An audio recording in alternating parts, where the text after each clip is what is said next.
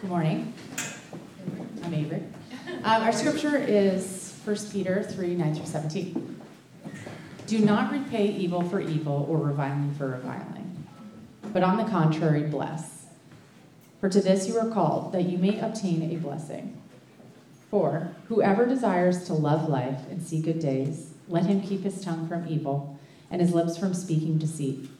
Let him turn away from evil and do good. Let him seek peace and pursue it.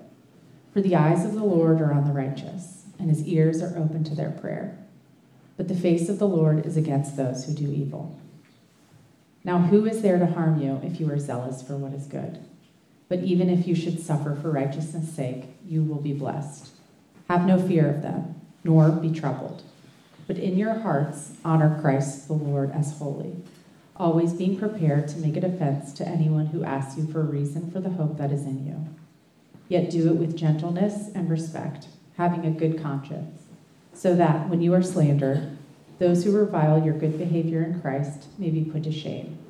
For it is better to suffer for doing good, if that should be God's will, than for doing evil. This is God's word. Thank you, God. Let's pray. Dear Father, we want Psalm 34, which is quoted here, to be true of us. We desire to love life and see good days. We desire that for ourselves. We desire that for our city and our world. And so would you train in us hearts which keep our tongues from evil, keep our lips from speaking deceit. Help us to turn away from evil and do good, to seek peace and pursue it. We have lots of prayers, and this psalm promises that your ears are open to our prayers when we do those things. But your face turns away from us when we don't. And so I pray that we would take that to heart, but we are both hopeful at the promise of you listening to us and hearing us and offering us good days, but we recognize our own sinfulness, we recognize our weakness, and so by the power of the resurrection of Christ, would you make us a people like this? Would you conform us to your will? Would you make us like Jesus? Would you do that even today? Would you change us a little bit from one degree of glory to another, change us inside, so that we can be faithful witnesses, because to this we've been called to be a blessing. We pray these things in Christ's name. Amen. My wife's favorite author is Wendell Berry. Favorite, right? Yeah. He is a farmer, poet, prophet guy who lives in rural Kentucky on a farm. And he was born and raised there on land that his family had farmed for 5 generations. But he achieved early success as a writer and left for about 10 years following college. First, he studied at Stanford, then he was a Guggenheim Fellow in France and Italy, and finally he landed at NYU teaching English. So it's a pretty successful career for somebody with such humble roots. But then at 30 years old, I think like end of the 1960s, he quit NYU. He quit New York City to go back to his tiny hometown. For a while, it seemed like he planned to quit writing too, at least all the hustle and showbiz portion of that. He bought a farm near his parents' land where he hoped to retire to the banks of a river to work the land with horses, to watch ducks, and to live quietly. But 10 years into that quiet life, in 1978, he wrote a letter to a friend. And he said, "Living at peace is a difficult, deceptive concept.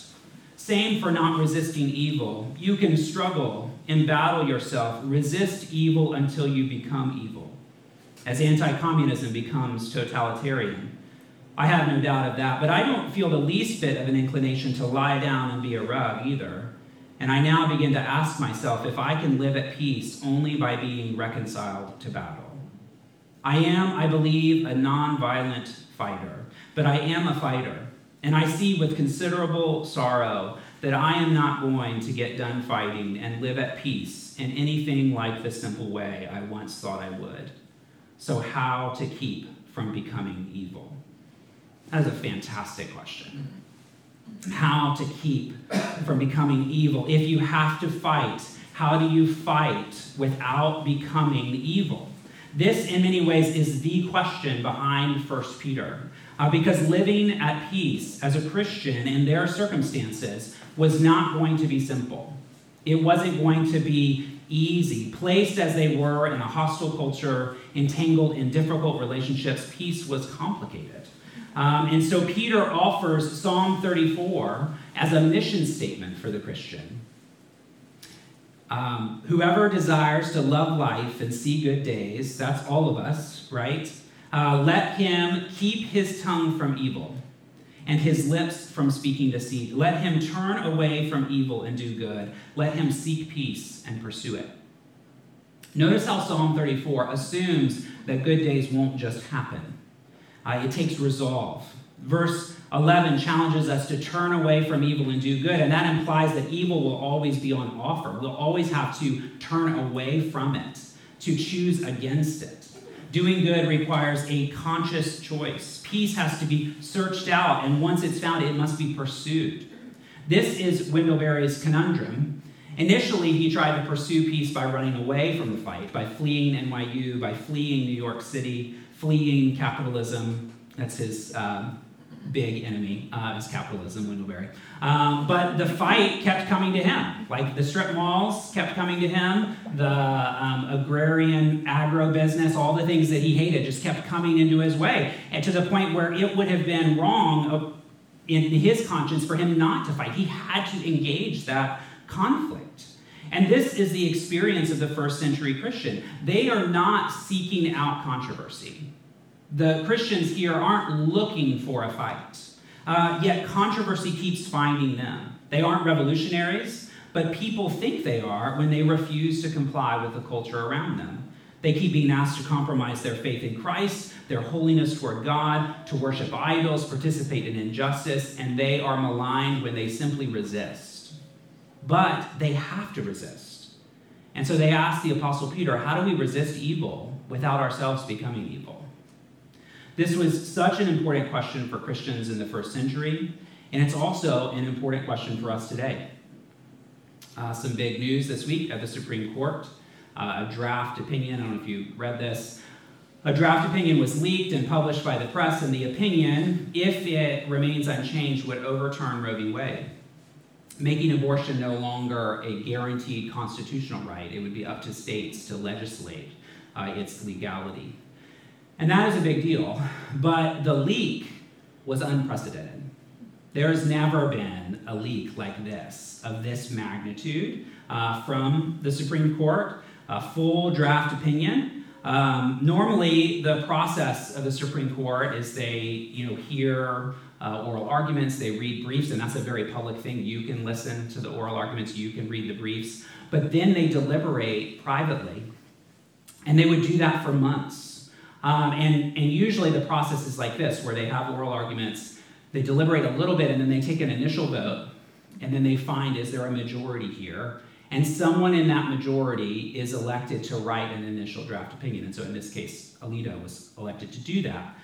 But then that initial draft is going to be distributed. The author's going to get feedback. He's going to adjust it to try to maintain the majority. But it might not work, and so it might shift where that opinion that we read on Monday might still be the majority opinion. It might turn into the dissenting opinion. It might be a concurrence.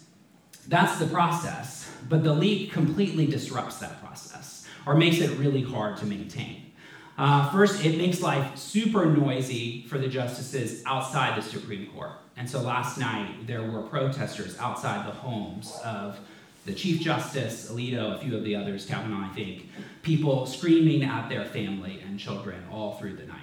And so that's really hard. That's really tough for them. It's hard to think clearly. It also sows distrust within, because we don't know who the leaker is. And so think about how you're having to work with these people over this months-long process, and you don't know who did this or why. No one does know who did it. Not yet. They'll investigate and see if they find it. It's not even obvious which side of the opinion the leaker was on. Was it a pro-choice clerk who wanted to stir up public dissent in an effort to sway moderate justices? Was it a pro-life law clerk? Or a staffer who liked this opinion and didn't want it to change, and so they want it to be out there immediately? No one knows. I am pro-life, convictionally against abortion, except for certain circumstances.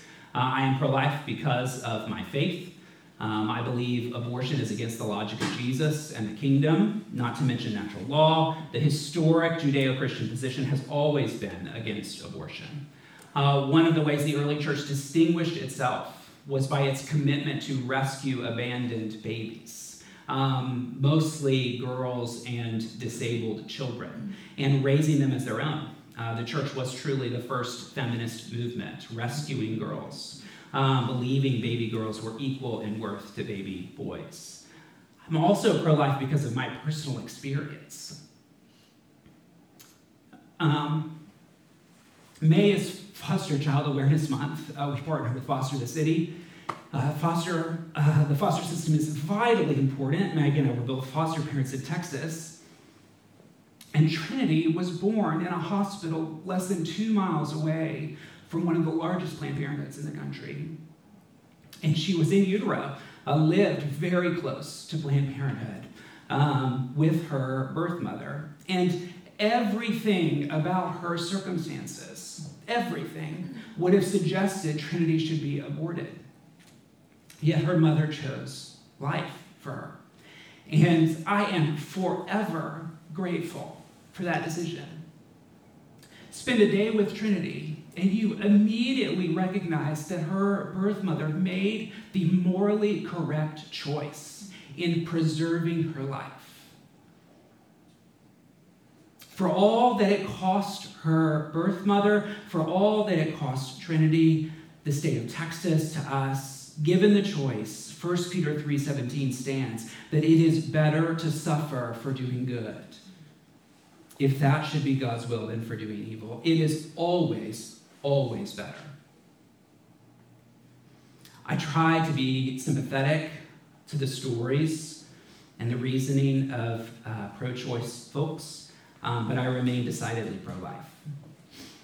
That said, if it was a pro-life individual who leaked the Supreme Court opinion last week, I would say that in resisting evil, they became evil. If it was a pro-choice individual who leaked the opinion, they too, in resisting what they thought was evil, truly, genuinely thought was evil, became evil. And that dynamic happens constantly in our justice-oriented culture.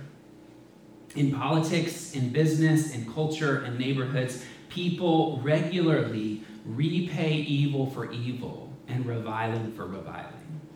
And they feel justified in doing so. They feel compelled to do it. I'm sure that the person who leaked it, unless it was somebody who sold it for some money, but more likely than not, it was somebody who felt passionately about the injustice that was about to happen, whatever side, and they felt compelled to do this. And they resisted evil to the point of becoming evil. And we see that all the time where people are unkind. They shame, they marginalize, they hurt, they steal, they commit felonies. And they do it in a way that is justifiable, depending on the circumstances, according to them. Adam last week sort of flipped to the other side, recounted January 6th, where some Christians, I'm sure, genuinely felt like they were resisting evil, right? That's what they felt like they were doing, but they became evil in the process. And Psalm 34 warns them and us, quoted here in 1 Peter 3:12, the eyes of the Lord are on the righteous, and his ears are open to their prayers. But the face of the Lord is against those who do evil. So that even if the people storming the Capitol were right about what they were protesting, the election was stolen or whatever it might be, the moment they resisted evil by becoming evil, 1 Peter 3:12 says that the face of the Lord turned against them. Any prayers they offered to God from inside the Capitol, God did not hear them. no matter how just their cause might have been. His ears were not open to their prayers. It is a disservice to the cause of Christ to repay evil for evil. Not only that, it's a disservice to our own flourishing. If you want to see good days, then do not repay evil for evil. If you desire to love life, do not revile those who revile you. For the Christian, the means are just as important as the ends. The means are just as important as the ends. In fact, for me, really, they are more important because it is the only thing that I can control. I cannot control the ends. God controls the ends. All I can control is what I do today, the means. This is, of course, easier said than done. Not becoming evil is hard. That's what Wendell Berry was wrestling with. And it's often because not becoming evil, not reviling when you're reviled, it looks like losing. It feels like losing. Being kind, being good feels weak. And so the Apostle Peter writes this letter to Christians who definitely felt like they were losing, for sure. And they were going to feel like they were losing for a long time, for a few hundred years. To assure them that, in fact, you are not losing. 1 Peter 2:6, whoever believes in Jesus will not be put to shame.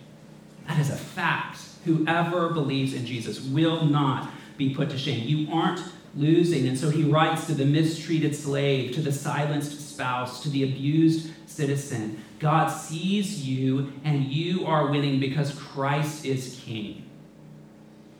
But how do we keep believing that? How do we live like that? And so our passage today offers us advice on how to fight without becoming evil, how to disagree without becoming evil.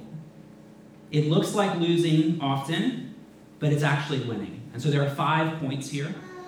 Be zealous for what is good. Watch your tone. Don't be afraid or intimidated. Remember Christ and speak what you know. And so we're just going to walk through these. None of this is revolutionary or rocket science, but it's such a good, refreshing thing to receive and to remember in our public witness. First, be zealous for what is good. 1 Peter 3:13, now who is there to harm you if you are zealous for what is good? 1 Peter is mostly addressing unjust suffering, but throughout the book, he regularly stops and asks the Christian to make sure their suffering isn't warranted, that they're not just being jerks or evil themselves. So back in 2:20, it says, for what credit is it if when you sin and are beaten for it, you endure? But if when you do good and suffer for it, you endure, this is a gracious thing in the sight of God. In 1 Peter 4, he does the same thing. But let none of you suffer as a murderer or a thief or an evildoer or as a meddler. Yet if anyone suffers as a Christian, let him not be ashamed, but let him glorify God in that name. And so he wants us to always pause in our suffering and to ask, am I suffering for good reason? Am I a murderer or a meddler, an evildoer? I want to pause and ask myself that question. And he's doing that same thing here in verse 13. If you're suffering, make sure it's for good reason. While there is definitely unjust suffering in the world, generally speaking, zeal for goodness is honored. It is attractive. And so it should proverbially lead to blessing. If not by humanity, then definitely by God. And if God honors you, no one can ultimately harm you. And so Christians should be zealous for what is good. And this is not just about being zealous for good generally, but being zealous for good in conflict itself. It's not enough for me to be a nice guy at home or at work and be nasty online. And say, that happens a lot, where somebody is just really terrible in argument, in conflict, but you're like, but he's so nice over here, he does good things, or he feeds the homeless over here. That's not enough. We want to be zealous for good even in conflict, even in disagreement. That is godly. Even the Gentiles are nice at home, right?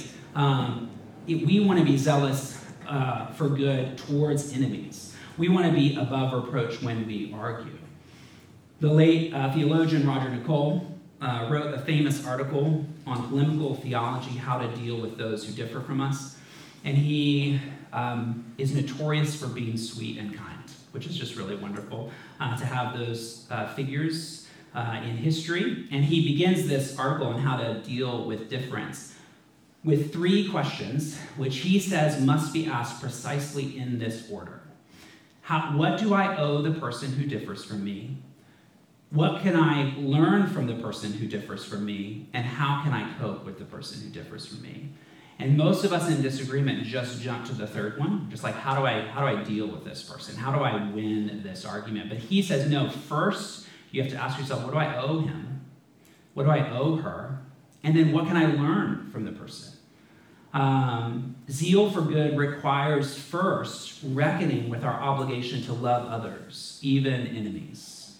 Love in conflict, in disagreement, means putting the work in to understand the other's point of view.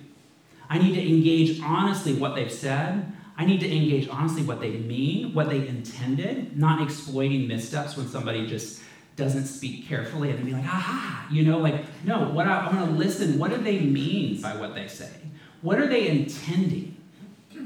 To take the pro-choice movement, for example, man, there are really well-reasoned arguments in favor of legalized abortion. It is trying to address real concerns. And to be zealous for good means I need to hear those reasons. I need to hear and listen and acknowledge, even when I don't agree with the conclusion, I need to know them well enough to be able to restate them in a favorable way so that the other side will agree and say, yes, you have understood. To be zealous for good means that it's my responsibility to acknowledge those reasons and to credit their compassion, to credit their goodness, even to join forces with them to address stigma and inequality, grief and trauma. What do we owe the person who differs from us? What does love look like in disagreement? I also need to ask myself what I can learn from them. Could I be wrong? I need to approach conversations aware that my pro-life stance could be wrong. And I need to be able to, there needs to be signals where you know that I'm approaching that conversation in good faith, that I'm listening. What are the facts? Am I missing something? What are the dangers? What are the ambiguities? Our culture and the technology that drives our culture works against this kind of engagement. It's almost impossible. I'm saying all these things and it's hard to know, how do we put them into action? But the difficulty shouldn't matter to us because we're zealous for good. We care deeply about good, and so we're willing to work hard for it. We're willing to do most of the work for it, to do the work for the other person, because we have zeal. We go above and beyond in our disagreement to be good in disagreement. We do good even when it hurts our position, even when it weakens our voice. Because we acknowledge complexity, we acknowledge difficulty, we give credit where credit's due. That is zeal for the good. Second, we have to watch our tongue when we defend ourselves. 1 Peter 3:15, do it with gentleness and respect. And so you want to do your homework, but when you're asked to speak, be kind. Bring more light than heat. And not just light, bring joy, bring affection, bring hopefulness. Proverbs 15:1, a soft answer turns away wrath, but a harsh word stirs up anger. Proverbs 25:15, with patience a ruler may be persuaded, and a soft tongue will break a bone. If we really care about our cause, then we're going to want to speak effectively in it. And so how many opportunities for persuasion have we wasted because we didn't respond with gentleness and respect? And for what? Why do I bring that snide comment? Why do I have this zinger that I've been holding in, ready to do? It's for my own vindication, right? It's for myself. It's self-serving. It does no good for the cause that I care about. It does no good for the glory of Christ. The gospel is our vindication. Christ is Lord. said this a few times, I think, but man, be wary of Christian thinkers who are proud and mean-spirited. Even if you agree with them, especially if you agree with them. Man, it's not just that they're mean and you shouldn't listen to mean people. Nastiness is a sign of stupidity. It is an intellectual vice. Like, anyone who is mean is not a good thinker. There's like something else going on that is clouding them from the truth. They may be, I'm not saying that they aren't saying the true thing. They might be, but it should give you great pause. This is not a trustworthy person. In their pride, in our pride, we reveal that we're after more than the truth. And as Christians in the city, let us be mindful of our tone, always addressing people with gentleness and respect. I want to name that I don't assume that everyone here is pro-life. Like I recognize that there is an unfairness in me having the microphone and being able to say that from here. One of the best ways to practice this kind of engagement is within the church because we love each other.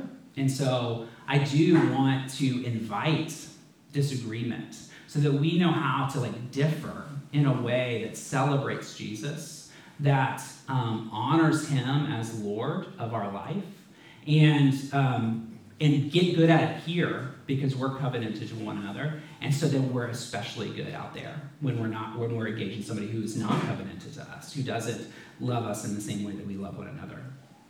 So I want to name that. So first, be zealous for what is good. Second, watch your tone. Third and fourth, don't be afraid or intimidated, and remember Christ. 1 Peter 3:14 and 15, but even if you should suffer for righteousness' sake, you will be blessed. Have no fear of them, nor be troubled. But in your hearts, honor Christ the Lord as holy. Why is the world today so angry? Why don't people take the time to listen and understand? If you ask anyone on any side, they would say that's the way to be, right? To take time to listen, to articulate in a safe environment. No one thinks anger and hostility is a good thing, and yet we all think it's necessary for today. That there's something about today that warrants anger, that warrants impatience. Why do people do that? It's because they're afraid. It's because of fear. I read a line from George MacDonald this morning that fear encourages us to agree with our fears. Like that when we're afraid and we run away, we're agreeing with our fears. We're afraid of what might be taken from us. We're afraid of being exposed, being taken advantage of, being hurt. We're afraid of evil in others, and so we become evil. And so all the protests this week on both sides, there is an element of fear. You can hear it in their voices. You can hear it in their chants. There is true fear. And we think that the best defense is a good offense. That's not what Jesus does, though. The best defense is not a good offense in Jesus. Like, watch the trial of Christ. Like, that is not the way that he goes about his life. And so if Christians are to be zealous for good and to always speak with gentleness and respect, we have to refuse fear and intimidation. The only way we can possibly love our enemies is if we're not afraid of them. You can't love someone that you're afraid of. Because we realize, like Psalm 34 says, the eyes of the Lord are on the righteous. Who is there to harm me if I'm zealous for what's good? You can't love people you're afraid of. You can't love people who intimidate you. Because that immediately focuses my attention on myself. But how do we refuse fear and intimidation? We refuse it by honoring Christ the Lord as holy. That's the contrast in this verse, right? Have no fear of them, nor be troubled. But in your hearts, honor Christ the Lord as holy. How do we turn from fear? We honor Christ the Lord. That's the fourth reason, which goes hand in hand with the third. Remember Christ. The opposite of being afraid and intimidated is trusting Christ the Lord as holy. Letting the reality of the gospel speak louder than the reality of the person in front of me. Remembering that Jesus is the Christ. He's the sent one, the anointed Savior who came, died, and rose again for the redemption of God's people. Remembering that Jesus is Lord, right? He is sovereign over everything, even our enemies, even our suffering. Not only that, as Lord, he is judge. Paul, it's so wild. He says, man, I don't even defend myself, right? I just know that I'm going to stand before the Lord. He will defend me. He will judge me. He is my judge. God, his eyes are on the righteous. My allegiance is owed to him. I should not be afraid of others. I should be afraid of him. We remember that Jesus is the Christ, that he's Lord. We remember that Jesus is holy, fully good, completely trustworthy, fully committed to finishing the good work he began in me, to finish the good work he began on this earth. There is no situation whereby I am left behind. There is no situation whereby I am truly harmed. And so all my fears need to be set alongside that awesome truth. And so if you find yourself afraid at work, at home, with a friend or acquaintance, remember Christ the Lord is holy. Honor him in your heart as Christ, Lord, and holy. You have everything you need in him, and so you can be zealous for good. You can speak with gentleness and respect. You don't have to put your thumb on the scale. You can do what's right. You don't have to try and win safety for yourself. You can turn from evil and do what's good. And when people notice that you fight differently than other people fight, that you engage difference peacefully, with kindness and optimism, believing that everything's going to turn out well, even though it looks like you're losing, they're going to ask you for the reason, the hope that is in you, which is the fifth point, to speak what you know. If you read closely 1 Peter 3:15, but in your hearts, honor Christ the Lord as holy, always being prepared to make a defense to anyone who asks you for a reason for the hope that is in you. Notice that they don't ask about your argumentation, your reasoning ability, your proof. Those things are surely important. That's sort of in the zeal for what is good, that we would be like skillful thinkers and well thought out people. But that's not what people notice. That's not what they ask. They ask about the hope that is in you. And so you don't have to be an apologist or a philosophy major to obey 1 Peter 3:15. You just have to be ready with what you know. Ready with the hope that is in you. You don't need to offer the hope that is in me. And so you don't need to think like, what would Dave say? What would Maggie say? What would Avery say? You offer the hope that is in you. It's disingenuous to sort of like bring in somebody else's spiel. Why do you hope in Christ? And your answer is going to be some version of the fact that Jesus is the Christ. He is Lord and he is holy. That is all of our hopes. And so when people ask, man, how is it that in conflict you continue to be zealous for what is good when it doesn't pay off? You refuse fear and intimidation. You answer with gentleness and respect, even when it makes you look weak. And the answer you're going to give is what you know. And it's some version of what we said in our hearts, that Christ the Lord is holy. Your hope is not in yourself. It's not in your rightness. It's not in your goodness. It's in Jesus Christ. Your faith in the truth that he's God, that he came, died, rose again, and now sits as Lord of all, and that he's good and gracious too. That's what gives you hope. That's what gives us hope. That's what drives and shapes and colors our fight. In Wendell Berry's letter, as he muses on how to fight without becoming evil, he goes on to say, maybe the answer is to fight always for what you particularly love, not for abstractions and not against anything. Don't fight against even the devil, and don't fight to save the world. Don't you wish you had a friend who wrote letters like this to you? We should write letters.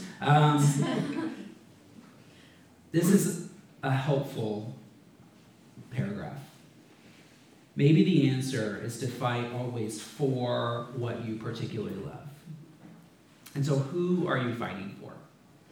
Not what, not abstractions, and so we're not fighting for justice or tolerance or progress or even faith. Who are you fighting for? Who do you love particularly? Who do you love specifically? Do you love Jesus? And loving Jesus, do you love others? Do you love the church? Not abstractly, but specifically, the people in this room. Do you love them? Do you love your enemies? Fight for Jesus. Fight for others. And remember, fighting for someone doesn't require you fight against someone else. Not in the kingdom. That's how you become evil. I'm reminded of when Peter thought he was fighting for Jesus when he cut off the soldier's ear. And in Luke, Jesus exclaims, "No more of this." It's such a wonderful line. No more of this. He's not just saying that to Peter, he's saying that to all of us who would want to defend the faith by chopping off another person's ear. No more of this. We are done. No more fighting against, no more fear and intimidation. And then Jesus touches his ear and heals him. Jesus was arrested. He looked like he was losing, but he wasn't losing. Why? Because God's eyes are on the righteous and he hears their prayers. Jesus was never in any real danger. Right? They don't take my life. I lay down my life. During Jesus' life on earth, he was zealous for what was good. He was not afraid of his enemies or intimidated by them. He always answered with gentleness and respect. He did not repay evil for evil or reviling for reviling, but he blessed others. He blessed his enemies, meaning that he blessed us. 1 Peter 2:22, he committed no sin.